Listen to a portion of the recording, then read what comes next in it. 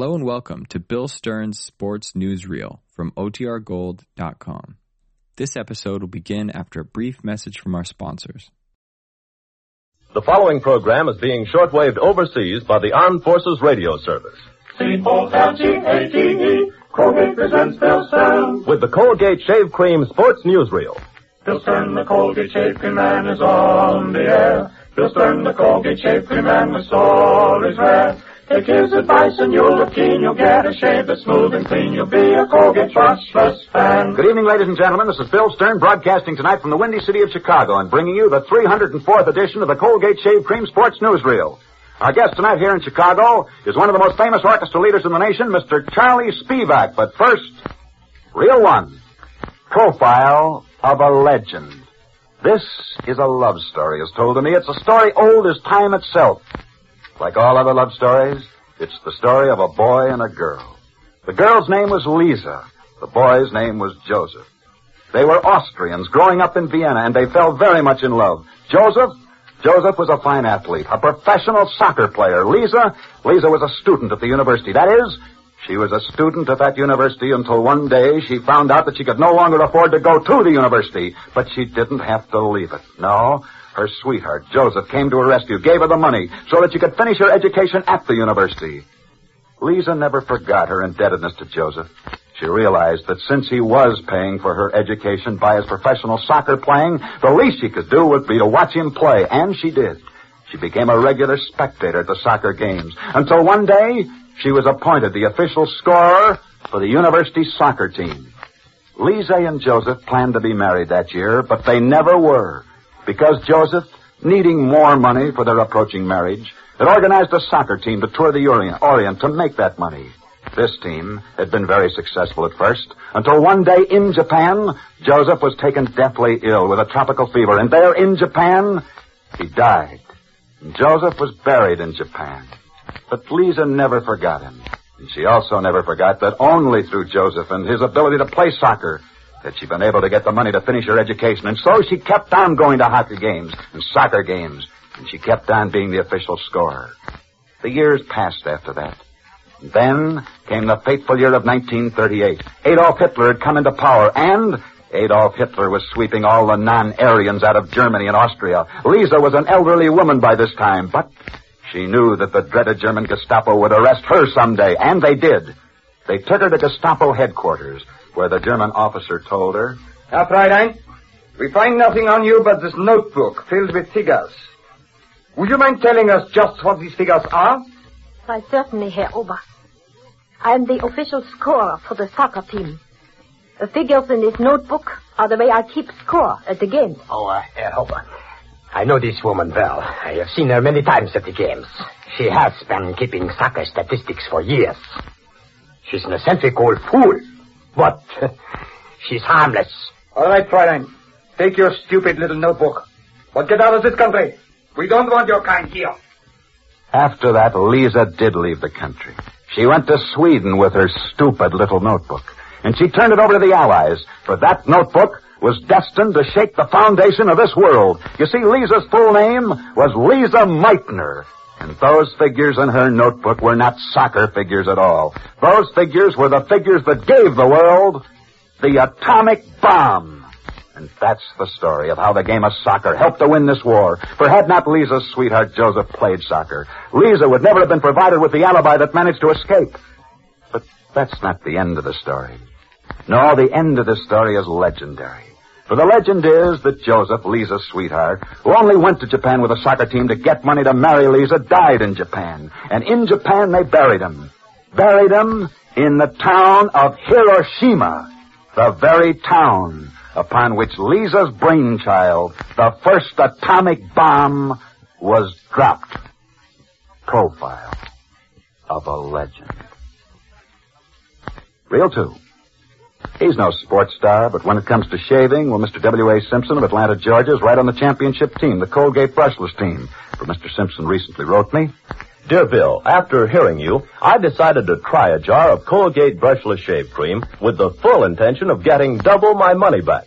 But to my complete amazement, it gave me a splendid shave, not leaving my face the least bit sore. And to a fellow who always was sore at shaving, that's a big boon. Do you hear that, all you fellas with tough whiskers and tender skin? Colgate Brushless Shave Cream was made for you. Rich, fluffy, active. Colgate Brushless tames the toughest whiskers, softens them down to the skin line, so your razor can shear them off close and clean. Colgate Brushless stays moist and active, clear through your shave. It doesn't dry out. It doesn't draw out your skin or make it smart. Colgate Brushless Shave Cream is not gooey or greasy. It rinses off your face and your razor in a flash. So here's my offer. Please, try Colgate Brushless, the shave cream of champions.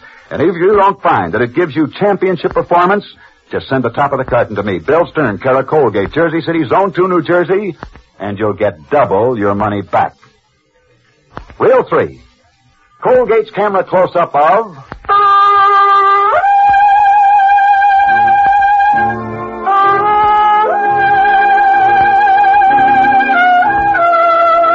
You recognize that trumpet? That's Charlie Spivak's theme, and that's Charlie Spivak himself playing it. He and his grand band are thrilling Chicago audiences nightly here in Chicago at the Chicago Theater. Here he is in person, one of the most famous orchestra leaders in the nation. Ladies and gentlemen, Charlie Spivak. Now, Charlie, believe me, as you put that trumpet down, it's a pleasure to see you. Well, thank you, Bill. Well, what are you doing in Chicago? Well, I'm on my way out to broadcast the National Hydroplane races on Sunday and Monday in Omaha, Nebraska. But let's stick to you, Charlie. How'd you begin? Well, Bill, I took up the trumpet when I was 9 because I couldn't play baseball. I'm sorry, I don't get it. What do you mean, Charlie? Well, I was too small to play baseball, so my dad bought me a trumpet to get my mind off baseball. Did it work? Only partly. You see, I still like baseball so much that I organized a baseball team from the men in my band. Well, how good is that baseball team that you have in your band, Charlie? Well, it was good enough to beat the baseball team from Tommy Dorsey's band. What position do you play? Center field. You play center field as well as you play trumpet? Well, I have just as much fun. Well, swinging over to music, Charlie, and you do swing music. How'd you get your band going? Well, mainly through the help of one person. And Charlie, who was that? A great sportsman and a great musician. He gave me all the encouragement I needed. He even helped me organize my first band. His name is Glenn Miller. I'll never forget it. Even though now he's reported missing. For as far as I'm concerned, Glenn Miller is not gone. He never can be. For every night on the bandstand, his memory is by my side. Thank you so much. That's a beautiful tribute. Good luck and good night, Charlie Spivak. Good night, Bill. Good night, Charlie. Reel 4. Portrait of the names of towns. Listen to this train announcer as he calls off the names of the towns on the Missouri Pacific Railroad.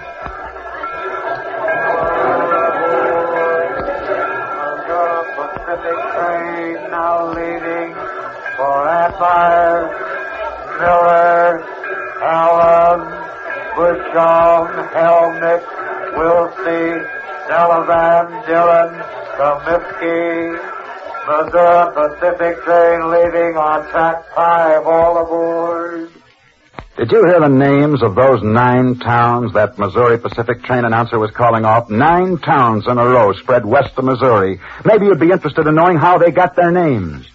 Well, back in the 1880s, the St. Louis Browns baseball team won 4 consecutive baseball championships. In fact, that St. Louis baseball team was so great that the Missouri Pacific Railroad decided to make sure that the players on that team would never be forgotten. Hence, they named 9 of the towns on their railroad after the 9 men who made up that team. So now, as you travel west from Missouri through the prosperous towns of Admire, Miller, Allen, Bushong, Helmick, Wilsey, Delavan, Dillon, and Comiskey, just remember that each one of those towns is named after a baseball player. But many towns have been influenced by sports. For example, down in Argentina, there's a town named El Pico. It was here in El Pico that many of the championship prize fights were held. That is, they were held there until 1919, when the South American Middleweight Championship was fought there, and the local favorite lost on a crooked decision. The crowd became so angry that they set fire to the fight arena. The fire spread to the other buildings in the town, and before help could arrive, the entire town was burned to the ground. Yeah, that's the story of a town that was destroyed by sports. Now let me tell you the story of a town that was built by sports. I wonder how many of you people know the town of Presque Isle in Maine. Well, Presque Isle would not have been built the way it is but for a sports star. For in Presque Isle there lived a sports star named John R. Braden. Nobody in Presque Isle could run faster than John Braden, and so successful did he become that the town of Presque Isle did a strange thing. The town council decided to take money out of the city treasury and to bet this money, to bet it on their local sports star. And since he continued to win race after race, the town of Presque Isle made a great deal of money betting on John Braden. With this money, they built a new post office, a new library, a new city hall, a new courthouse, and many other new buildings, until the town of Presque Isle in Maine has been practically rebuilt, all thanks to a great runner. A runner named John Braden. Oh, yeah. There's one more thing you might like to know.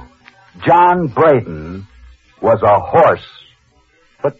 But there's an even stranger sports story about another town. This town, many years ago, was located just outside of New York City. It was officially incorporated. It had a post office and a bank. And yet this town, although officially incorporated as a town, was actually a racetrack. A racetrack that had incorporated as a town in order to get a post office and a bank for its money. However, that's not the strangest part of the story, no. The strangest part is that this racetrack was owned by 3 different men, each one of whom died on the 4th of July. But even stranger still is the fact that these 3 men who owned that racetrack were John Adams, Thomas Jefferson, and James Monroe, all of whom were presidents of the United States. Portrait of a racetrack that was owned by 3 men who all died on the 4th of July and were all presidents of the United States. Reel 5.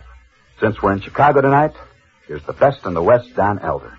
Men, why not give the old face a lift? In other words, why not shave with Colgate Brushless Shave Cream, the shave cream of champions? For Colgate Brushless Shave Cream is made especially for men with tough whiskers and naturally dry, sensitive skin. You spread this rich, fluffy cream over your skin, and your razor flies over your face with the greatest of ease. No snagging, no pulling, no after irritation, and it rinses off your razor in a flash. Men, I'm telling you, Colgate Brushless Shave Cream is tops in shaving performance. Tops.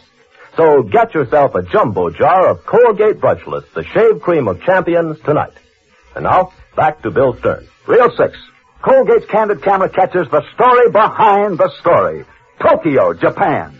The most famous horse in the world today is the famous white horse, the white horse that belongs to the Emperor Hirohito of Japan.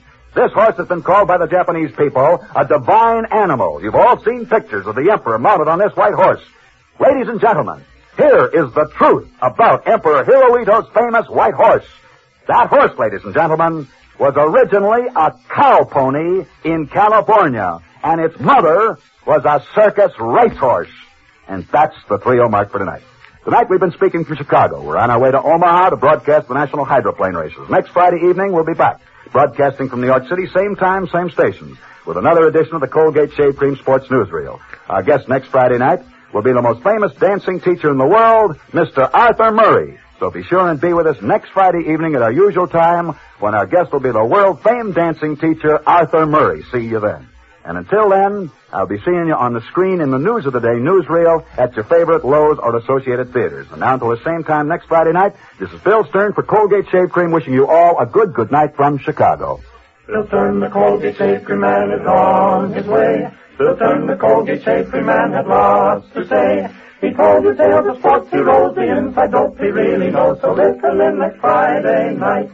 C-O-L-G-A-T-E. Wait a minute, Mrs. America, wait a minute. You did a wonderful job saving waste fats, but your used cooking fat is still needed. It's needed for peacetime production, for automobiles, refrigerators, vacuum cleaners, soaps, alarm clocks, cottons, and nylon. And your butcher still pays you 4 cents plus 2 red points for every pound of waste cooking fat. So don't waste fat. Fill a tin and turn it in. Good night. Mr. Charlie Spivak appeared on this program tonight courtesy of the Chicago Theater here in Chicago, where he and his orchestra are currently appearing. This program originated in Chicago. This is the National Broadcasting.